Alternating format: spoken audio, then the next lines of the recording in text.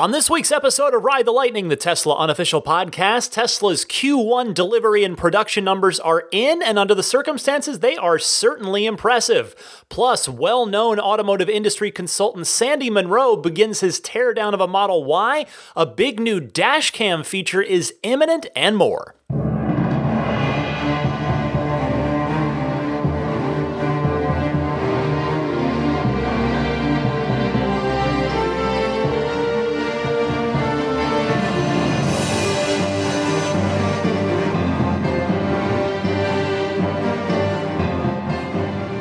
What's happening, friends? Ryan McCaffrey with you alongside Daisy, the curl-up-in-a-ball boxer puppy. This is episode 244 of Ride the Lightning, the Tesla unofficial podcast for April 5th, 2020. And here we go. Week 3 for me of work from home and stay-at-home isolation is complete. And I feel like I'm now getting settled into a new normal, at least for the foreseeable future. For me, the first week was the toughest one. I don't know about for you guys, but it was just a sort of a shock. But now I'm starting to kind of get the feel of it a little bit. Most importantly, my family and I are healthy and safe. I hope all of you are as well. So I can't complain. And hey, Daisy over there is stoked that we're all home all day long now. So she's at least got that.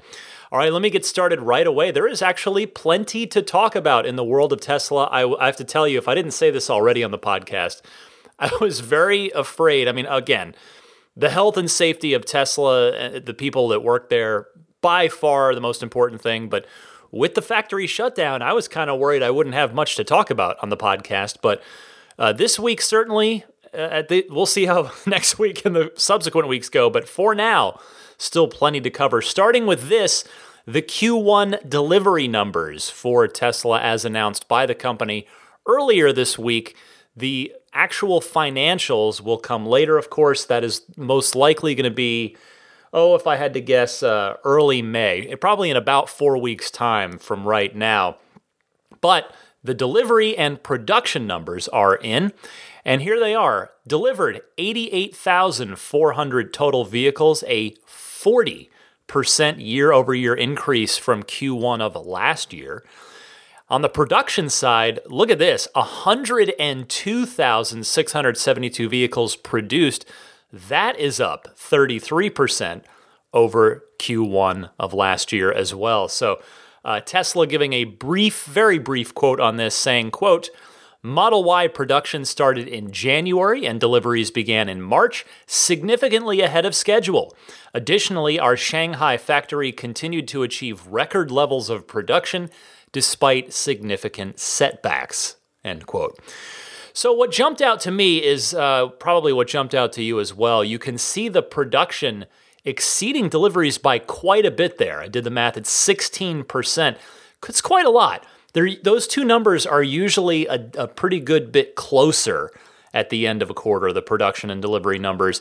I would think that the reason for that would seem to be more or less losing that entire last week of the quarter last week in order to do as many deliveries as possible due to the shelter-in-place orders around the country and around the world at this point.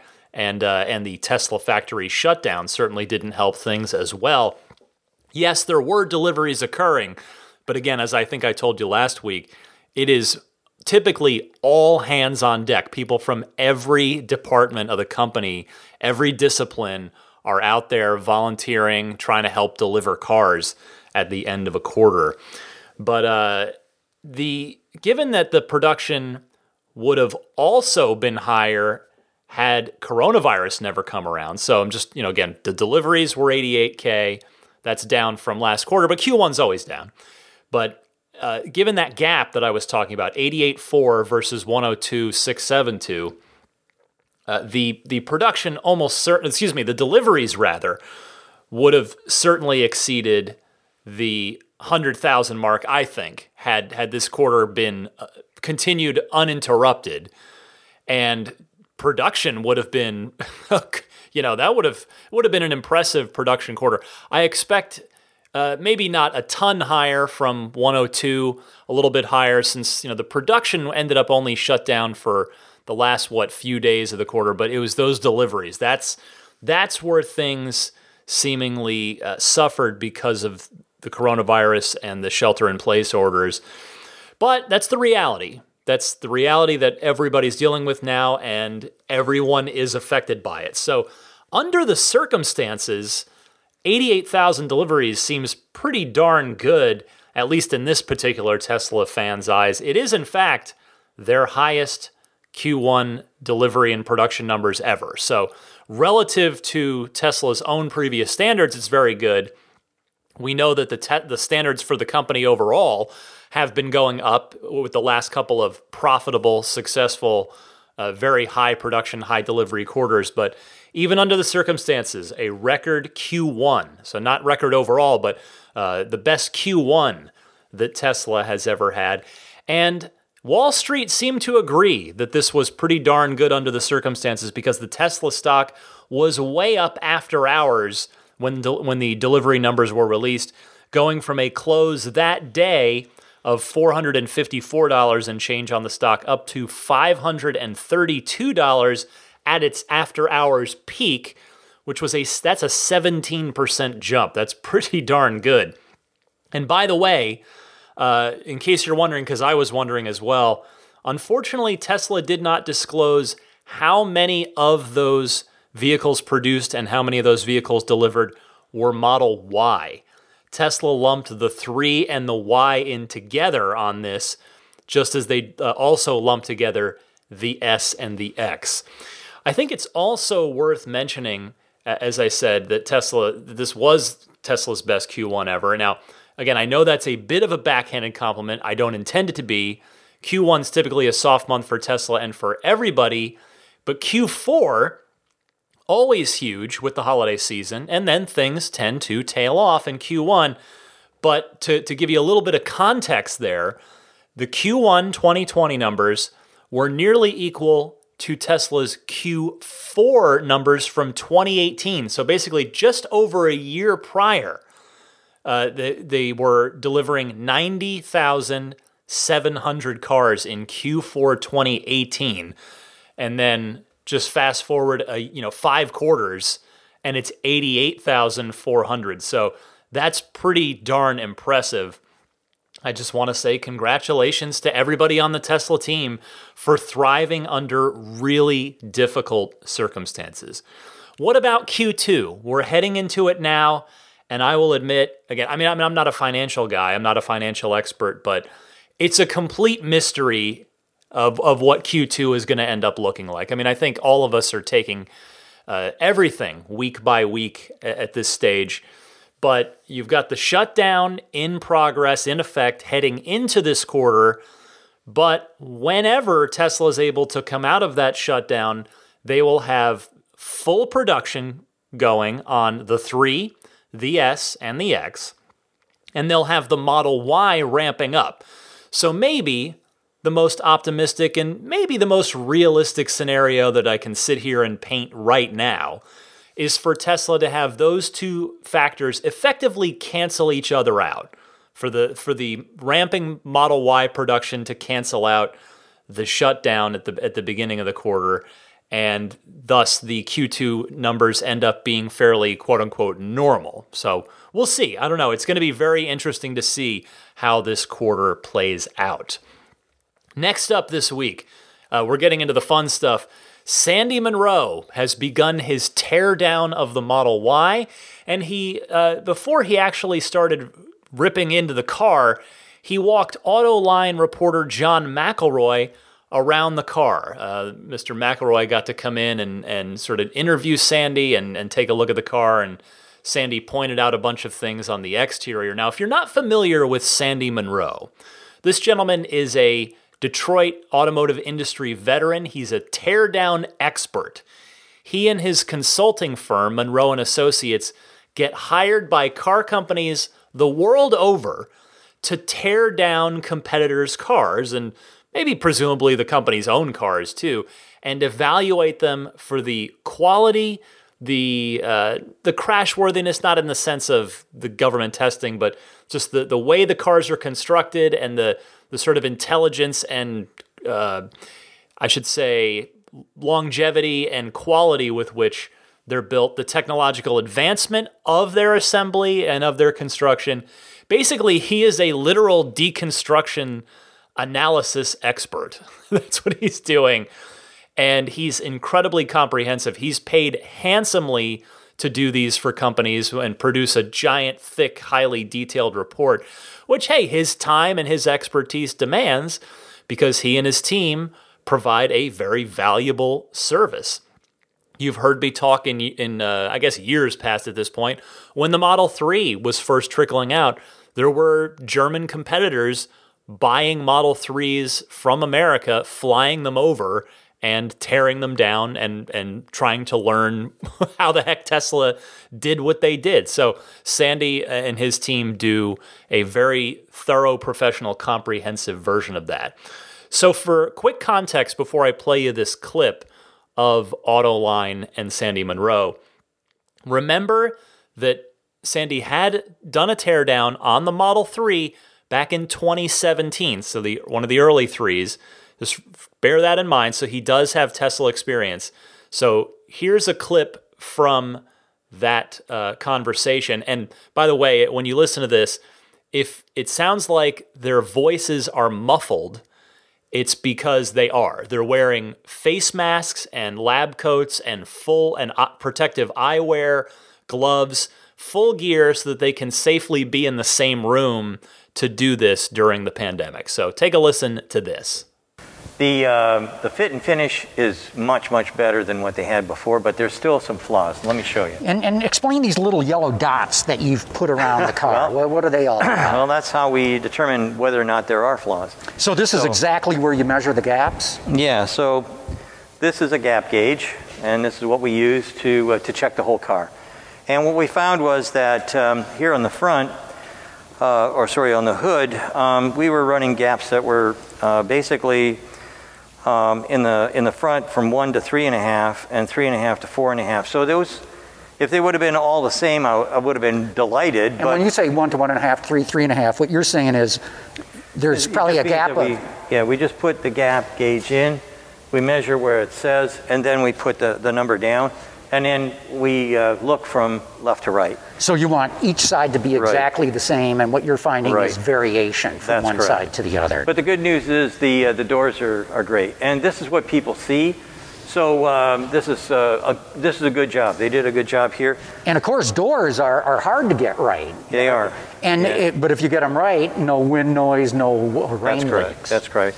The only problem was when they got down to the sill, then they started seeing gaps that were 1 millimeter out. I can't really throw too many rocks at that. Mm-hmm. Okay, the rear of the car. Rear of the car, this is where the biggest gaps were, all the way around. So normally we would like to see left to right the same, but unfortunately on here we're looking at 1.5 to 1 millimeter gaps that are differential.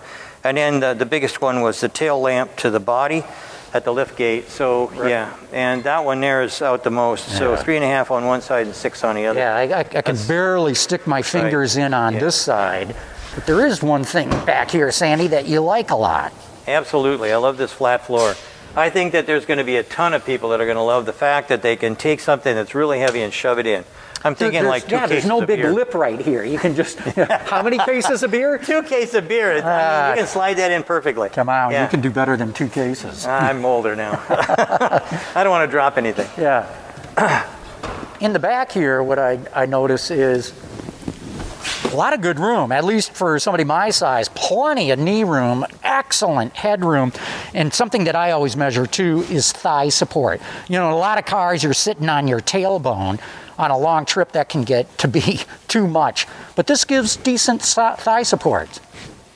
So the other thing that I've heard about, but we haven't really checked out where it is there is a mechanical release, which is something I complained about. On the Model 3. On the Model 3 I complained, but on the Model Y it's supposed to be here, but I'll be damned if I can find it. We only looked for like a couple of minutes, but it's not intuitively obvious. And When I jump inside the front here, it really reminds me of the Model 3. In fact, it looks like everything's just about completely carryover from the 3. I would say it is. I did not see anything that was different. And I'm glad, because I like the nice clean lines in the 3. Yeah. I like the styling on this car even better than the 3. But the problems that most car companies have is they don't want to have everything identical. Well, I don't see a problem with this. I think that Model 3 owners will instantly jump into this and be happy as a clam. So anyway, let's go around to the front, and I'll show you one other thing that I think is a bit of an issue, and then maybe you might like to take it for a ride.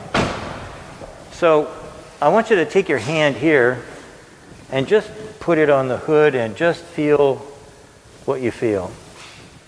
Yeah, I feel, it feels like there's dirt, a little bit of dirt. I mean, not very little. It's hard to find, but I do feel it. Unfortunately, we found it all over the place. And so, unfortunately, even though this paint job looks wonderful, this is not up to the standard that we would be looking for in a car like this. Hey, we've talked all about the fit and finish, the old kind of stuff. Obviously, you're going to be ripping into this car. Right. What are the main things that you really hope to learn once you start tearing it apart? Well, our prime focus is going to be on what we call now the big 3 or the big 4 coming out. So that would be the motors, the batteries, the electronics, and there's a fourth one now, and that's the wiring harnesses. So I want to find out how they got rid of so much wire. And then there's another little doodad here, the heat pump. We want to see what that's like. We're going to miss the super bottle, but this is a good deal too. As you rip this all apart, are you going to help the public stay abreast of what you're doing there? Will you be posting anything about this? Yeah, we've got a daily post actually. It's called Munro Live. It's on right now. You can get to, and Munro is spelled M-U-N-R-O, so munrolive.com. And if you tune in, we'll be showing you stuff pretty much every day. Anything we come across, we'll be popping it up there. So we're inviting the general public to come down, have a look, and see what we find. So there you have it. Sandy Munro, not a Tesla fanboy like me. He's very, very much an objective consultant who quite literally rips apart cars for a living. Thus, he is probably not the easiest person to impress. So it was pretty cool to hear that he is pretty impressed with the Model Y. Now with the I think it was the two-piece subframe assembly lurking inside that car, I am very, very curious what Mr. Munro is going to think of that when he gets really down into the chassis and frame as he's tearing down the car. And you heard him mention the heat pump there too. I'm going to be keeping an eye on this teardown as it progresses. He's continuing to post more and more videos on his channel. In fact, he did sneak in another one I wanted to play you one more clip from just before I set to record this week. So this is him walking around the underside of the car. He's got the car up on a lift now. Actually, the first clip was on a lift too. So, this time he's got the access panels on either side of the battery. So the front end of the car and the rear end of the car, he's got those access panels off, so you can just reach up and see and access everything other than the literal battery pack itself. So take a listen to this. Let's swing in here and have a look at the low voltage wires. Now, this might not look like much to the average person, but this is just never done. This is called corrugated wrap. This is put over the top of the low voltage 12 volt wires so that it doesn't abrade, doesn't get scratched and short out. Tesla has gone overboard because we've never seen anybody do this ever. Sometimes we'll see candy striping, which is just basically tape wrapped around it. Sometimes we'll see small sections of tube here and there, but we never see anything that looks quite like this ever. And you can see that this wiring is it's not just a guess. This has really done a fine job. As far as quality issue is concerned, this is never going to see a short. Now, let's make me the happiest. When I saw the Tesla 3, I really, really was unhappy with the way that they did the back end of the car. I saw hundreds of parts that shouldn't have been there. I was really unhappy. So what they've done is, I suggested that they get rid of the aluminum boot that I couldn't even count the number of parts inside of it right now. But they've taken that and pulled it out, and we made a suggestion to go to something like this. We think this is a nylon with glass-filled boot, one piece, drop it in, all done. And this aluminum casting, it's gigantic aluminum casting that takes up probably a third of the back end of the car, I'm really thrilled with. And if we look down here, you can see that they've also cast in place things that cost us time and money. You can see the oval slots here, and here we're guessing that there's going to be a final pin, like an accurate pin on one side, and the other side will have something a little bit oversized. That means that I can put the whole pan in, and it'll be dead accurate every time. It'll be self-locating. It's going to be wonderfully easy to put that whole section in, that whole rear cradle. It's not a cradle, but I don't even know what to call it, but it's a really good idea. Last thing is stay tuned. We'll have lots more. We have a tremendous opportunity here to have a look at what I think is turning out to be a really fabulous vehicle. There you have it, a gentleman who has really truly seen it all, definitively impressed with the construction of the Model Y thus far. He says he's still not thrilled about the fit and finish, but I'll tell you, he used some pretty strong language, and not the profane kind, but the good kind, to describe what he was seeing on the underside of that car. Note there, he said he's never seen any car maker do the kind of wiring protection that Tesla has underneath. That's pretty cool to hear. I gotta say, I'm hooked on this. I am really looking forward to hearing more as he digs literally deeper into the car.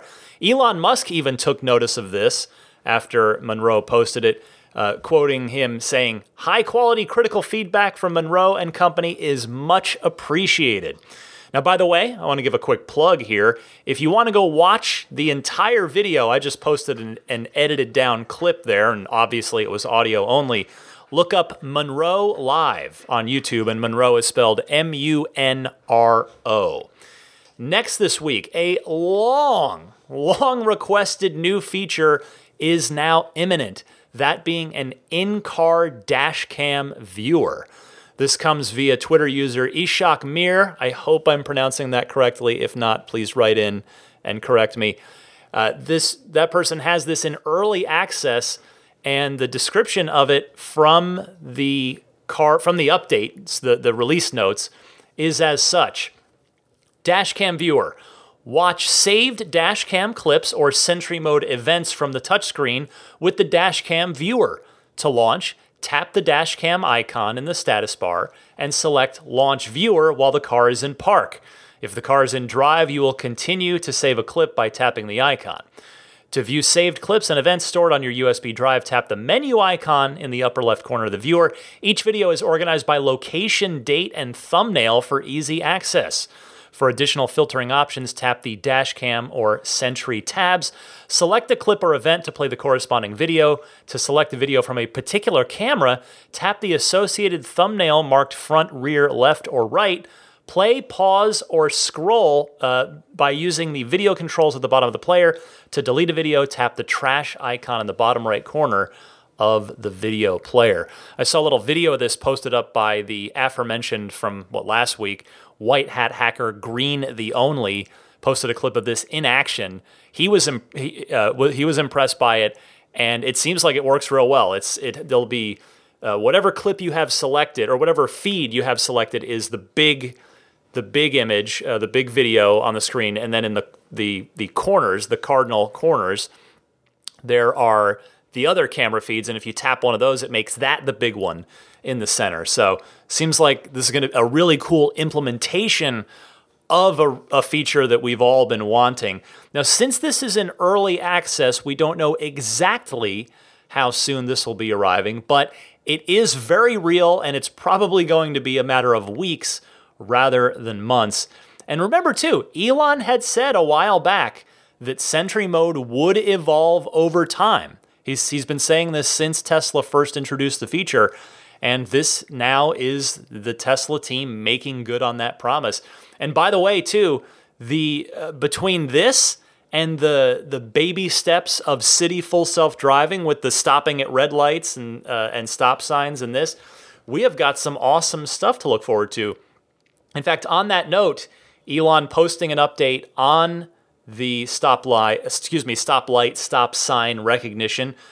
He says, quote, hoping to roll out traffic lights and stops to a wide U.S. release in a few weeks and probably worldwide release in Q3, parentheses, so many variations in each country. And he notes very important to make sure this is done right. So just a friendly reminder there that when he says a few weeks, give it a good bit more time than that before you start getting super excited. It will happen. But seriously, I mean, this is, besides just the whole Elon time thing, which he's been getting better about, by the way, but nevertheless, this is an especially complicated problem. So do allow some extra buffer time beyond the few weeks that Elon is saying there before you get yourself hyped up for it. That's my advice. That's my counsel for this. But yeah, really cool, big new features coming up to look forward to. Also from Elon this week, we got a better explanation of the Tesla team's thinking behind removing HomeLink from being a factory-installed option in every car. If you remember, they removed it about a year or so ago, and now you have to purchase it via a $300 upgrade in the Tesla online store that will then cause you to schedule a service center appointment or mobile technician appointment who will physically install the HomeLink device in your car. Elon saying, quote, HomeLink is third-party hardware that increases the cost of all cars, but only some people use it, so it's installed only upon request. Long-term, garage openers are transitioning to Wi-Fi activated. Well, we certainly all assumed it was a cost issue, and I'm not at all surprised to learn that a relatively small percentage of people are using it. But now we have insight into Tesla's long-term thinking on this, that they expect Wi-Fi to take over garage door opening capabilities. I find that interesting. I mean, we'll see about that, I guess, as time goes on, because I don't know. I mean, a lot of people I know, myself included, have pretty old garage door opener systems because, knock on wood, they last a pretty, many years if things go well. But if and when it does transition to Wi-Fi, if we've all got Wi-Fi capable garage door openers, the good news there is the Teslas are Wi-Fi equipped and they're just ready to go to support a remote garage door opening feature like that. So there's that. A couple of more bits from Elon on Twitter. He has said before that you should expect the price of the full self-driving package to continue to go up, and he notes this week that the next price increase will occur, quote, probably July 1st, so which would be the start of Q3. I don't know if that's coincidence or not, but how much that increase will be remains to be seen. I think it's probably reasonable to expect that it would be a $1,000 increase because that's the increment that it has gone up before, is up by $1,000. Finally, an update, a sort of vague update on the Plaid Mode Model S that's due out towards the end of this year. Elon saying, quote, we're going to simplify Plaid a little. It was getting too complex. Now, I'm not quite sure what he means by that, I admit. I mean, maybe he means they're scaling back the project overall a little bit. Like maybe they were going to be adding all kinds of other crazy new stuff outside of just the Plaid motors and upgraded chassis. Maybe they were going to be doing stuff like a brake package and this, who knows? And maybe it's just a various other parts of the car. So now they're just going to refocus it on the core Plaid aspect. I'm not sure. But that will be interesting to find out how that ends up shaking out. Hopefully, I would hope we'd learn more about that sometime in the next few months, I'd hope, because if the plan is to build it and have those out in Q4, hopefully we learn something about it by Q3 if they're going to be selling them and putting them out there around the end of the year. We shall see. Next story this week, Europe is finally starting to get its first significant rollout of V3 superchargers. This story comes via The Driven, who has done a nice job of collecting construction photos and reports from around Europe on a number of V3 supercharger sites that are either online now or in the works. Now, London already has a V3 station. Now, the Netherlands has a total of 62 stalls planned for the near term. That's the first sort of country on this list I'm going to run through here for you, including a 24-stall V3 site in Uden. I hope I'm pronouncing that correctly, Uden. A 40-stall V3 supercharger is planned in Hilden, Germany, which is near Dusseldorf. An 8-stall site is being built in, and I want to apologize in advance here. I'm probably going to butcher the pronunciation on this because I took German in high school and not French, but Saint-Laurent-sur-Manois, I hope that's maybe close, even in the ballpark. I want to try and be respectful to my French listeners. And then a 12-stall station in Leertoppen in the southwest of Oslo in Norway. A 20-stall spot under construction in Forli, Italy, and central Denmark in Ikast, that I'm also not sure on the pronunciation of, Ikast, a 16-charger V3 station in progress there. So you see some nice numbers starting to go up around Europe.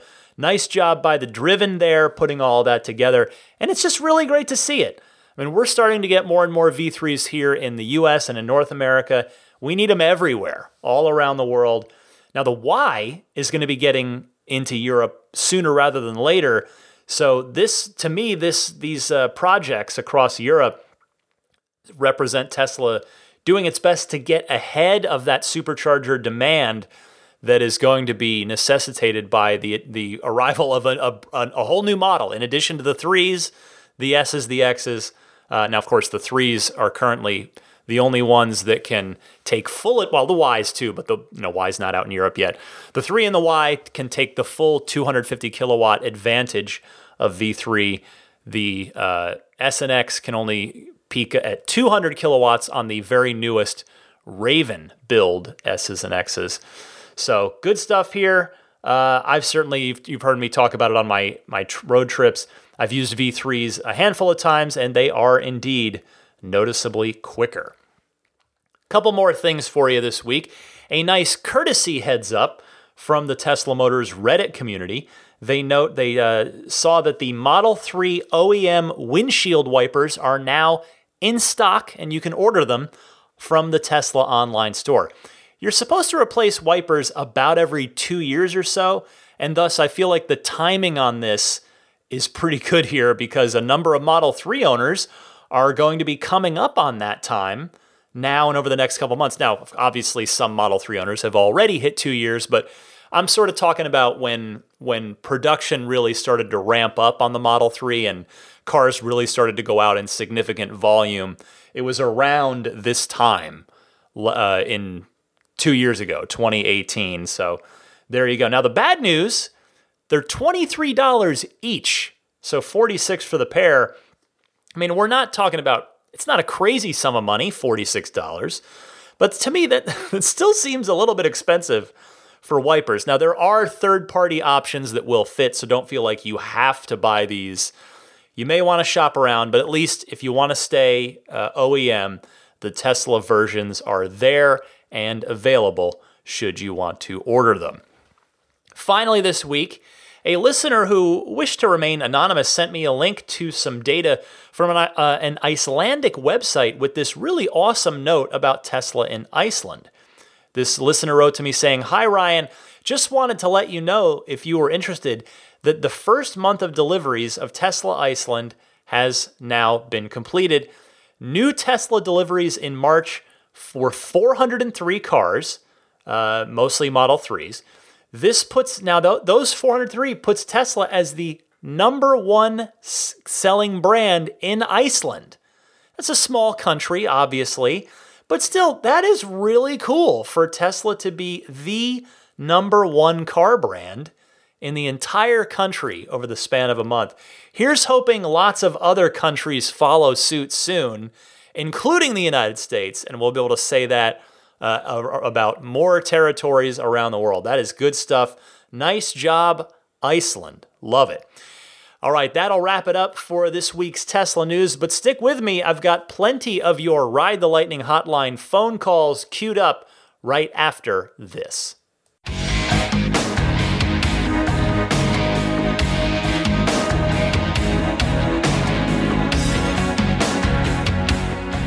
Welcome to your section of this podcast, the Ride the Lightning Hotline. Your questions, comments, and discussion topics played and responded to.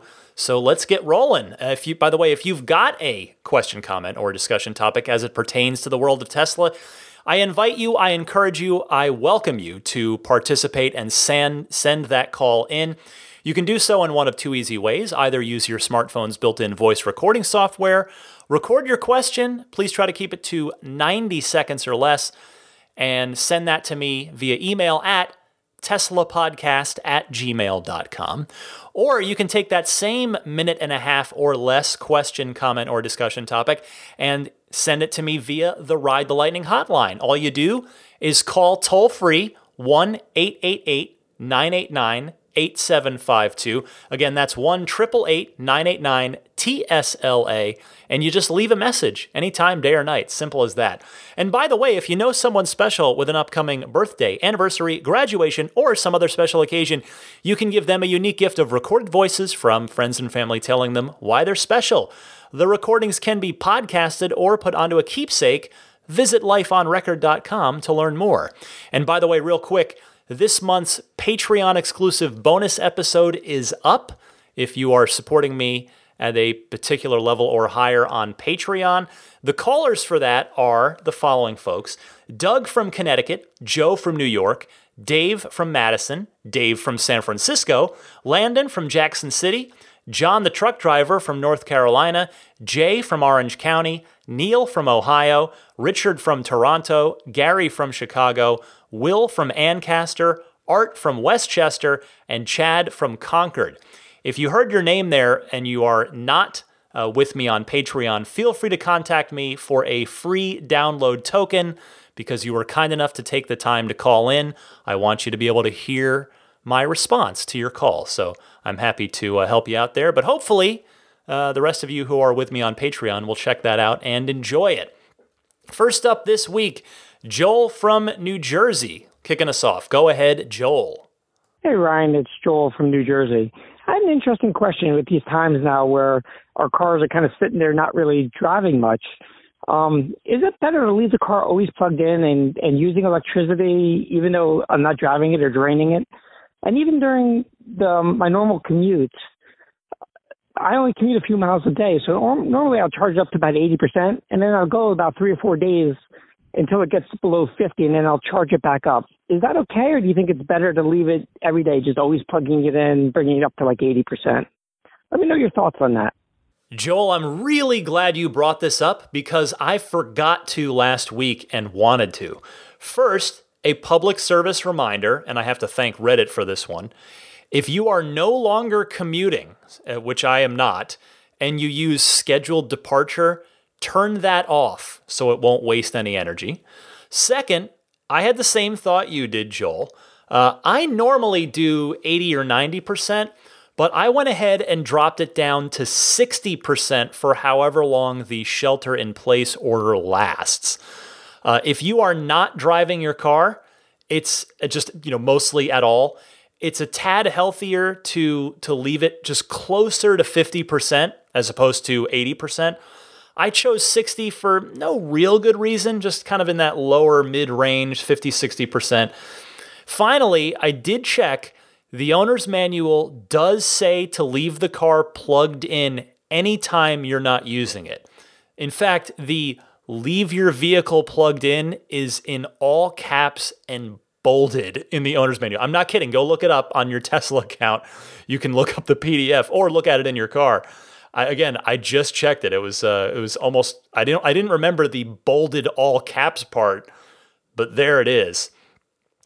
Even though the car won't be charging necessarily by just sitting there plugged in at 50%, 60%, whatever you set it to, it can do battery balancing, battery management that way. So it is useful to keep it plugged in. There's a reason that Tesla put it in bold and all caps. Thank you for your call, Joel. And actually, you know what? You know what just occurred to me? I think it's pretty safe to say that most everybody is driving a lot less than normal right now. Not everybody, but most everybody. And the thought also occurs to me that Tesla must be the only car company that has all of that data from their fleet. Now, I can't imagine that Tesla would ever give that kind of data out voluntarily. I mean, who would want to advertise that their clean zero emissions cars are being driven less than they were before? But man, if I were a data analyst at Tesla, I would be curious to know the percentage drop in miles driven by the entire Tesla fleet in March versus when things were still pretty normal in February. I bet it's, I don't know, if I were to guess, I would have to imagine it's at least 33% of a fleet-wide drop in mileage. At least. Quite possibly more than that. Anyway, I'm getting sidetracked. Thank you, Joel. Ed from Livermore, California is next talking superchargers. Take it away, Ed. Hi, Ryan. This is Ed from Livermore, California. First-time caller, long-time listener. I have a question about Tesla's superchargers. When traveling and I pull into a Tesla supercharger station, how can I tell before I plug in if this station is a version 2 station or a version 3 station? Last week we stopped at Scotts Valley, California, and was pleasantly surprised when I plugged in to a station that had 250 kilowatts of power.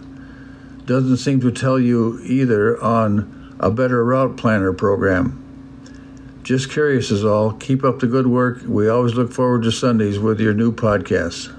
Ed, thank you very much for your call. I am more than happy to help you here, and hopefully this response will be useful to others as well. So there are two great ways to know. The first way is before you even get to the supercharger. If you tap the supercharger station that you want to go to on the map on your screen in the car, it will show you in that info box that pops up about that supercharging location. It will show you what the maximum charge rate at the station is. If it's 150 kilowatts or less, then it's a V2 station. And if it says 250 kilowatts, it's a V3 station. The other way to know is, the way to physically tell is when you get there, look at the charging cable. If it's a thin cable, it's a V3. If it's a thicker cable that's almost as wide as the charging plug itself, then it's a V2. Safe travels to you, Ed. Thanks again for calling. Aaron from California is up next regarding an interesting question regarding spare tires. Go ahead, Aaron. Hey, Ryan. This is Aaron in Ojai, California. I'm here with my almost 1-year-old daughter, and she might make a noise. Who knows? I'm actually calling because sometimes she doesn't want to sleep, and she needs to get driven around for a nap. It only happens occasionally. You're very, very good at it, honey. But sometimes we got to take her for a drive, and obviously that's a great excuse to take out my 2020 long-range Model 3. Yeah, the Model 3. Recently, with the situation, I've just found myself feeling like this isn't obviously super essential, although sometimes we do deliver fresh veggies to my mom, who is a town away, which does feel essential. But if I were to get a flat tire in my Model 3, I don't have a spare, and I found all of the information online about goops and fizzes and all sorts of other tools just sort of confusing. What is your opinion on spare tires? Like, yeah, what's the deal? Does it really kill the range that much to have one? I'd feel like such a jerk if my not that essential travel made me call AAA and get a spare. And all the other stuff just seems so suspicious, like a can and a mallet and all the other stuff. I mean, I don't know. I'm a child of the 80s, so I like the idea of, wrenches and jacks and changing a tire, not shooting it up with some strange fluid. But I don't know. Maybe you have a better idea. That was a little more than 90 seconds, but I'm holding a baby, so give me a break. Hope you're great. Love the show. Take care. Aaron, great to hear from you and from your little girl too, by the way. There's some awesome power parenting. You're taking care of your girl and calling into the show at the same time. Nicely done. Anyway, I hope I can help put your mind at ease a little bit here. First, most new cars now no longer come with a spare anymore. It's just not done, really. I'd presume it's mostly a cost issue for most manufacturers. Could be a space issue too. That's because that would take up valuable cargo space or other space. For Tesla, it's those things, really probably those things, because it's not really range or efficiency, because it's not that heavy. I'll get to that in a second. But I mean, on the space and efficiency front, you know as well as I do that Tesla tries to squeeze every last drop of efficiency out of their vehicles. That said, if you did go ahead and buy a spare tire and wheel for peace of mind, it doesn't weigh that much. Assuming you've got the 18-inch Aero wheel, the whole kit and caboodle, the wheel and the tire with air in it, it's like 25 pounds. So that's effectively like a small dog worth of weight, not enough to materially affect range.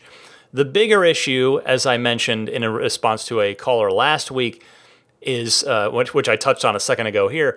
There's really nowhere to put it in the car. The bottom frunk, not big enough certainly not for a full size. The frunk, did I say bottom frunk? Bottom trunk and the frunk, neither of them big enough. So I mean, you could get one and just leave it in the trunk, and it would be taking up space. That's certainly an option for you. But do remember, you've got 4 free years of Tesla roadside assistance that comes with your car. I've used it before when I blew out those 2 tires on that wicked pothole and had to get towed over to a Tesla service center.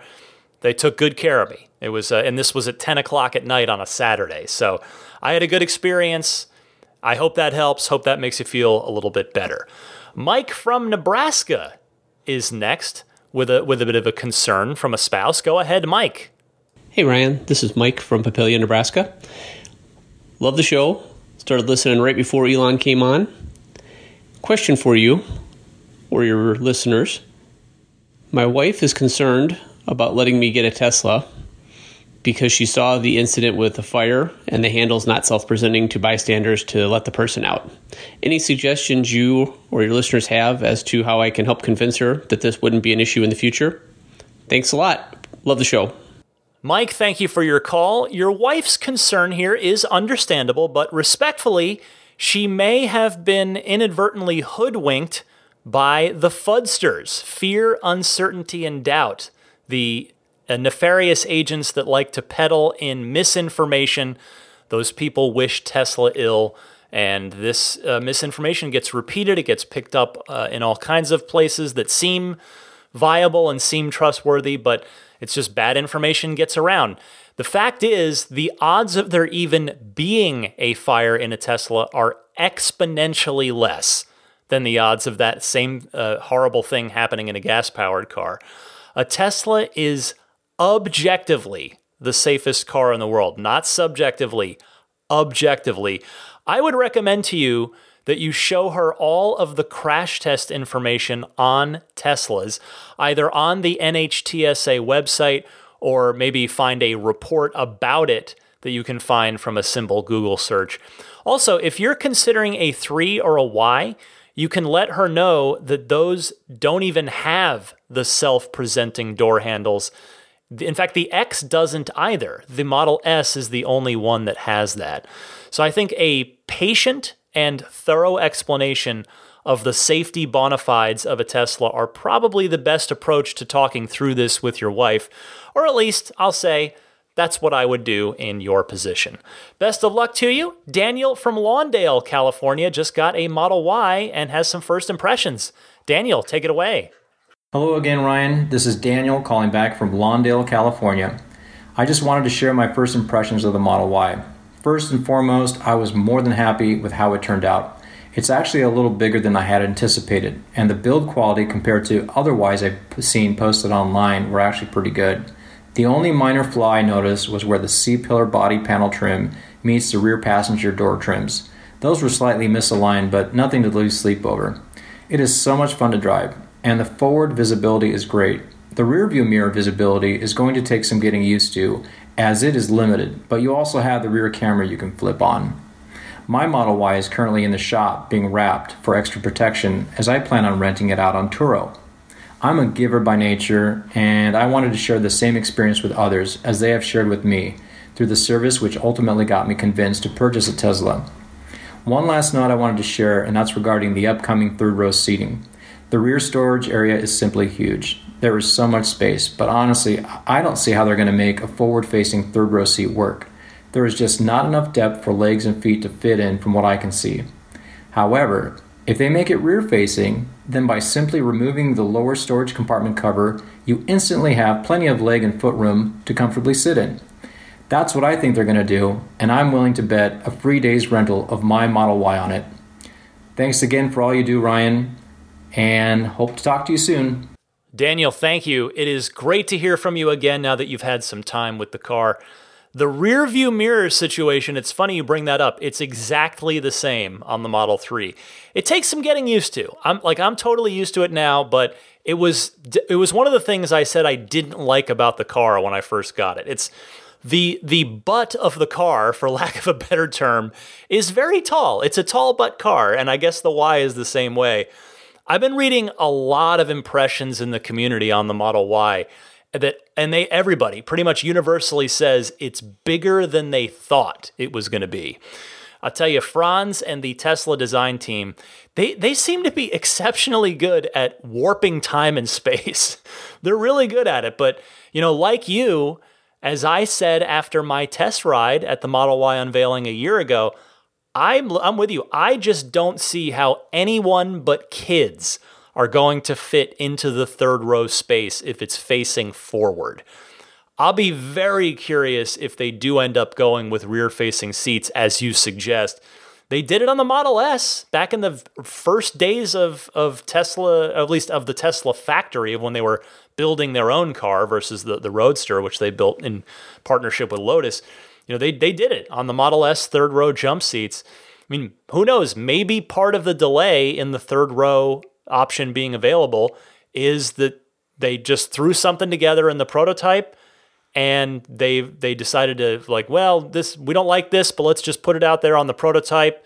People are going to see it, but maybe this whole time they have been working on re-engineering the car for rear-facing third row, and that no doubt will require new crash test safety certification if you've got another row of passengers in there in the back of the car that are facing the other way. I'm sure that's going to require independent crash testing measures. I guess we'll find out soon enough, all things considered. Enjoy that Model Y, Daniel. Andy from New Hampshire is up next. Go ahead, Andy. Hi, Ryan. This is Andy from Samerton, New Hampshire.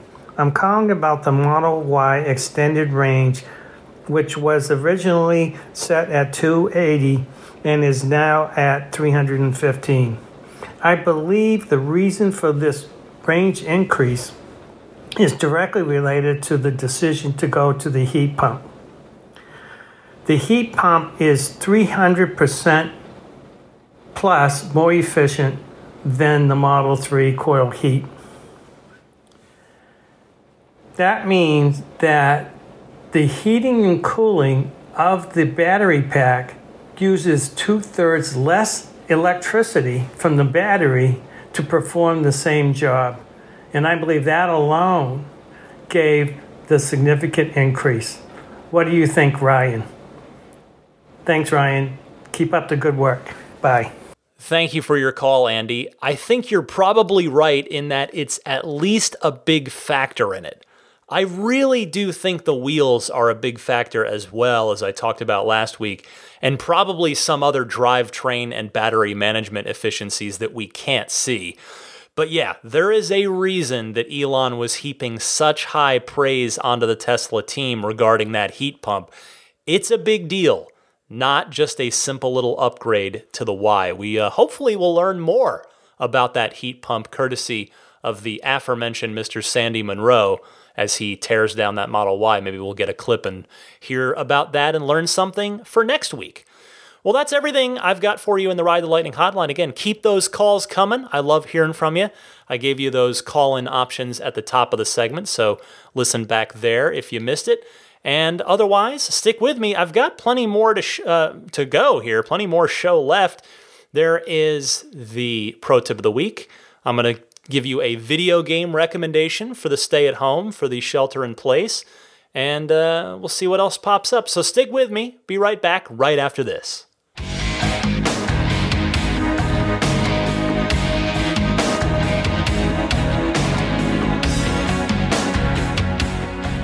Last weekend, I took my car out for a nice little cruise. I took Daisy.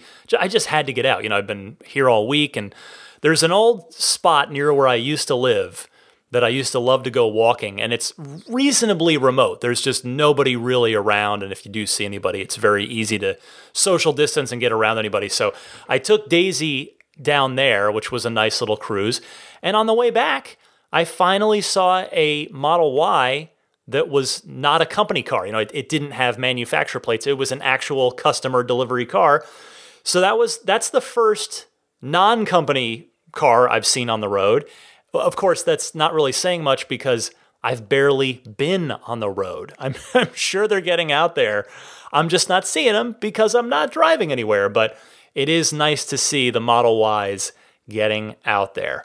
Now, as I mentioned last week at the suggestion of Stefan from Monterey, I work in video games by day and video game media. I cover the world of video games for IGN.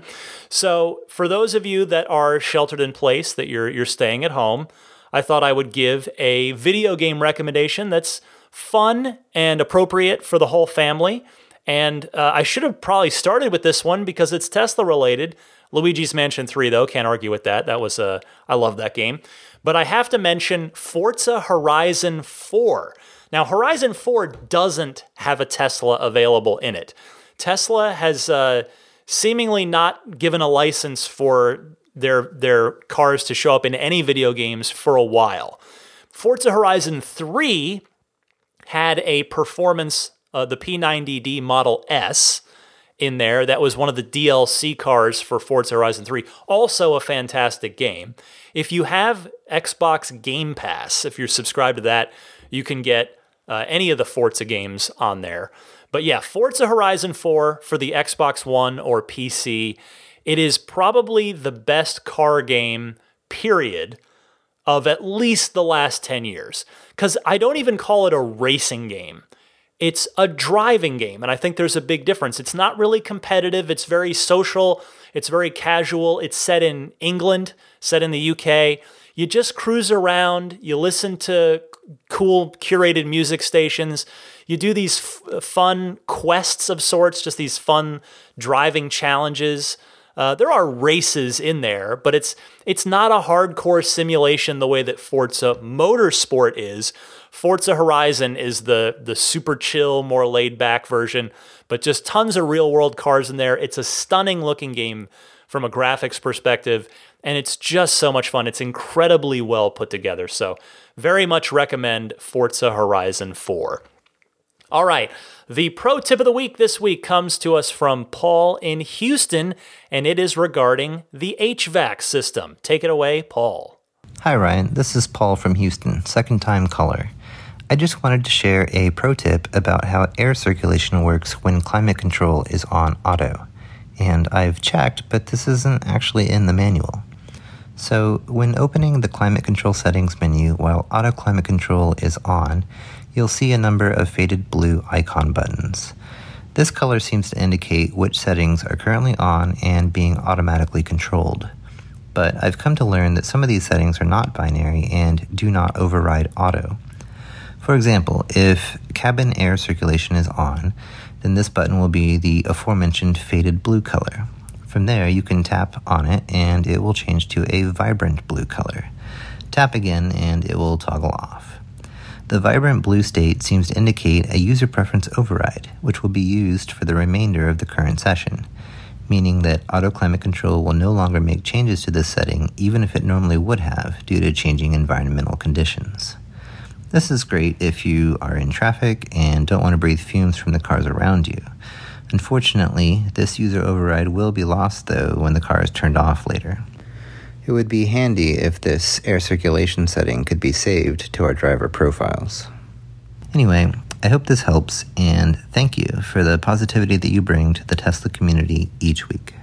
That is super helpful, Paul. Thank you very much. And again, if you've got a pro tip of the week, I would especially love to hear from the new Model Y owners if you discover something particularly interesting that may not be super obvious about your Model Y, but whichever Tesla you've got, yeah, I'd love to hear from you.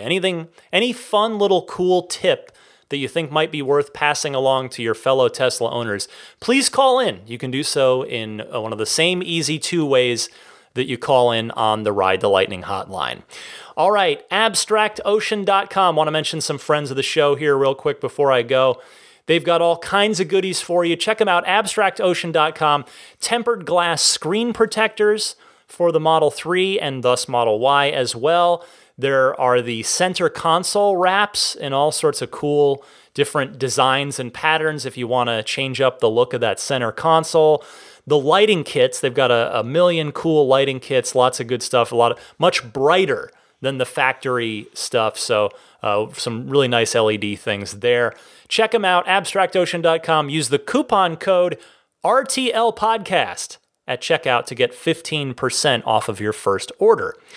Meanwhile, Immaculate Reflections is ready and willing to take care of your Tesla. You're stuck inside, maybe the car is just hanging out in the garage. What better time to drop it off at a professional detailer and have some extra special, awesome attention paid to it? Whether you want to do paint correction, paint protection film, ceramic coating, any of the above, all of the above, just a nice, maybe you just want to do a nice, deep clay bar wash and wax, Immaculate Reflections has got you covered. And he's offering discounts for listeners of this show. So check out his work, check out his website, get in touch via Jeff's website. That's Immaculate Reflections at irdetailing.com. He's got a completely touchless drop-off and handoff system now in place as part of the ongoing pandemic situation. So it is safe, it is secure. I promise you he will take good care of you. If you're in the Bay Area or going to be there, I cannot recommend this gentleman enough. He is wonderful. Meanwhile, puretesla.com/RTL. You heard earlier on this show the Dashcam Sentry Mode feature getting better, coming up in a very near software update with that in-car dashcam viewer. So you want to make sure that you have a nice, large file size, reliable dashcam system in there that's not going to flake out on you the way that typical USB will. So use puretesla.com/RTL. It is a micro SD based solution that will still plug in via USB. It comes formatted and ready to go. It's free shipping in the US, and although they will ship worldwide, it works with PC or Mac. It's like I said, it's turnkey. Take it out of the package, plug it into your car, you're good to go. I'm running a 128 gigabyte kit, and that is $49. There's also a 256 gigabyte kit for $69. So to order either of those, go to puretesla.com/RTL. And then there's Jada. They are continuing to run their awesome deal that I've been telling you about. So they've got the wireless charging pad for Model 3 to just set that smartphone down, and if it's got the Qi compatible wireless charging, you just set it on the Jada wireless charging pad, and the phone will charge. No cables needed which is super cool. And it's performance Model 3 launch proof, I can assure you from personal experience. The phone will not go flying. So there is a $20 off going for that. It's $100 normally, so you can get it. It's $20 is 20%. Get it for $80. The coupon code for that is JEDAPAD, all one word, JEDAPAD. They've got the USB hub for the Model 3, or there's a Model Y version as well for you Model Y owners that will add some USB ports to that center console in a very flush, beautiful, kind of factory-looking solution. $10 off of that if you're interested. The coupon code being JEDAHUB. If you want to buy both, you get an even better discount, $40 off of both. And that's Jada Bundle, all one word, is the coupon code there. So if you'd like to order any of that, I would just humbly ask that you use my referral link, because full transparency, Jada throws me a couple of bucks on that referral link if you come in through this podcast. So that URL is getjada.com/ref/8. Jada, again, spelled JEDA. Meanwhile, if you don't already subscribe to the podcast, that's a thing that you can do completely for free, and that just means that you don't have to remember when new episodes come, although they do come out like clockwork every week, every Sunday, 9 a.m. Eastern, 6 a.m. Pacific. But nevertheless, subscribing is a good idea, because then the show just pushes out to you each week, and it's nice and easy. And again, that subscribing to that is no cost. It's totally free. Just use whatever podcast service you prefer. You can subscribe on any of the big ones, whether it's Apple Podcasts, Google Podcasts, Stitcher, TuneIn. TuneIn's in your car, by the way. You can get this podcast in your car. I'm on Spotify, and then YouTube as well. I have a YouTube channel where the show is syndicated every week. There's no video, just to be super clear on that. But if you like to listen via YouTube, you can find and subscribe to my YouTube channel there. It's just type in Ride the Lightning Tesla into the YouTube search, and you will find it. Finally, as usual, just a quick mention here at the end of the show for my Patreon. That is the way to support me. Patreon, if you're not familiar, it's maybe you've heard of Kickstarter. Patreon is effectively a Kickstarter that doesn't end, at least until you decide you don't want to be a part of it anymore. But maybe a better way to phrase it is, seriously, it's a way to support your favorite content creators. So you know that most of the time there are no proper ads in this. It's not something I'm making a living off of, but it is something that I put a lot of time, a lot of energy into. So every little bit, every pledge helps. If you do feel that I've earned your support and you're in a position, I know things are starting to get a little tough right now.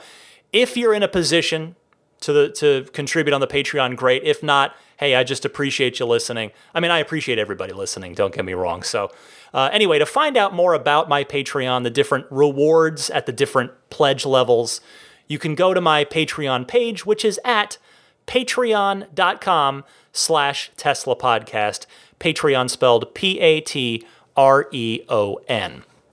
That will wrap it up, other than saying thank you to the Patreon producers, but I guess I'll mention one more time the show email address if you want to reach out to me, teslapodcast@gmail.com. You can also follow me on Twitter and or Instagram. My handle on both is DMC_Ryan, as in DeLorean Motor Company. I will always have that special place in my heart for the DeLorean. So DMC_Ryan on Twitter or Facebook. And I think... Oh, and hey, I guess I'll throw in a random cross plug for myself for my day job. I was very lucky to sit down with basically the Elon Musk of Xbox, would be the way I would refer it to you. It's actually pretty accurate now that I think about it. His name is Phil Spencer. He is the head of Xbox, the Xbox division at Microsoft. I've known Phil professionally for many, many years, but I hadn't actually interviewed him in a long, long time. There's a new Xbox launching in the fall called the Xbox Series X. It is an extremely powerful new console. It's very promising. So every little new nugget, every detail is of interest. I interviewed him for an hour. He from his living room and me from my, he from his home office and me from my home office. We had a really good conversation, so you can look that up on IGN. Actually, probably the best way to find it is on the Podcast Unlocked YouTube channel or a podcast feed. Either way. So if you just look up Podcast Unlocked, Phil Spencer, it's the most recent episode, so you're going to find it. It's episode 437. All right. Thank you so much to the Patreon producers. These are the folks supporting at one of the very highest tiers on my Patreon, so I'm especially grateful for their support, particularly at this time. And those folks are Pete White, Wolfgang Obergen, George Cassiopo, David Brander, Jonathan Wales, Alexi Heft, Logan Willis, Michael Lester, Robert Miracle, Jason Chalukas, Joe Edgel, Tim Hyde, Lawton from Chicago, Peter Chalet, Rome Strack, David Vakil, Ulrich Lassa, Luke A., Eric Randolph, David Nondahl, Jerry and Mary Smith, Brian Hope, Bill Royko, Lyle Austin, Joel Sapp, Dory and Steve Guberman, Michael Waddle, Daniel Grummer, Jeremy Harris, Tesla Owners Taiwan, Rob Brewer, Ron Lee, Chris Konesnik, John Cody, Matthew Wright, Charlie Gillespie, Kaz Barnes, Neil Weaver, David Perella, Sunil Joseph, Dennis Peak, Scott Gillis, Will Stedman, Evie Tricity UK, Stig Mickey Jensen, Jeff Angwin, Chase Cabanillas, Richard Folkers, Matt Kalin, Trenton from Myrtle Beach, the Lydia family, Michael Regal, Mark Eversole, Ish, and Rami from TeslaProTips.com. Thank you all so very much. Super appreciate your support, particularly the producers, but everybody that's backing me on Patreon. It really does make a difference in my life for the better, and I just sincerely appreciate it. Well, with that, I hope you're all staying home, staying healthy, staying safe. If you can stay home, I know there are some people out there that have to go to work, and for that means you're essential, and that means I am especially grateful to you for going out there and continuing to work under very, very difficult circumstances. And for the rest of us, we are going to stay home to try and do our part to get this over with, to get through this in the healthiest, most intelligent way possible. So we're all here together. We're in this together. You can email me anytime. You can reach out via the hotline anytime. I'm always going to be here. That is my plan. New podcast every Sunday, 9 a.m. Eastern, 6 a.m. Pacific, for definitely sleeping Daisy the Boxer puppy. I'm Ryan McCaffrey. I really appreciate all of you. Thank you for your support. Thank you for listening, giving me an hour plus of your time each and every week. It means a lot. I thank you, and I will see you next week.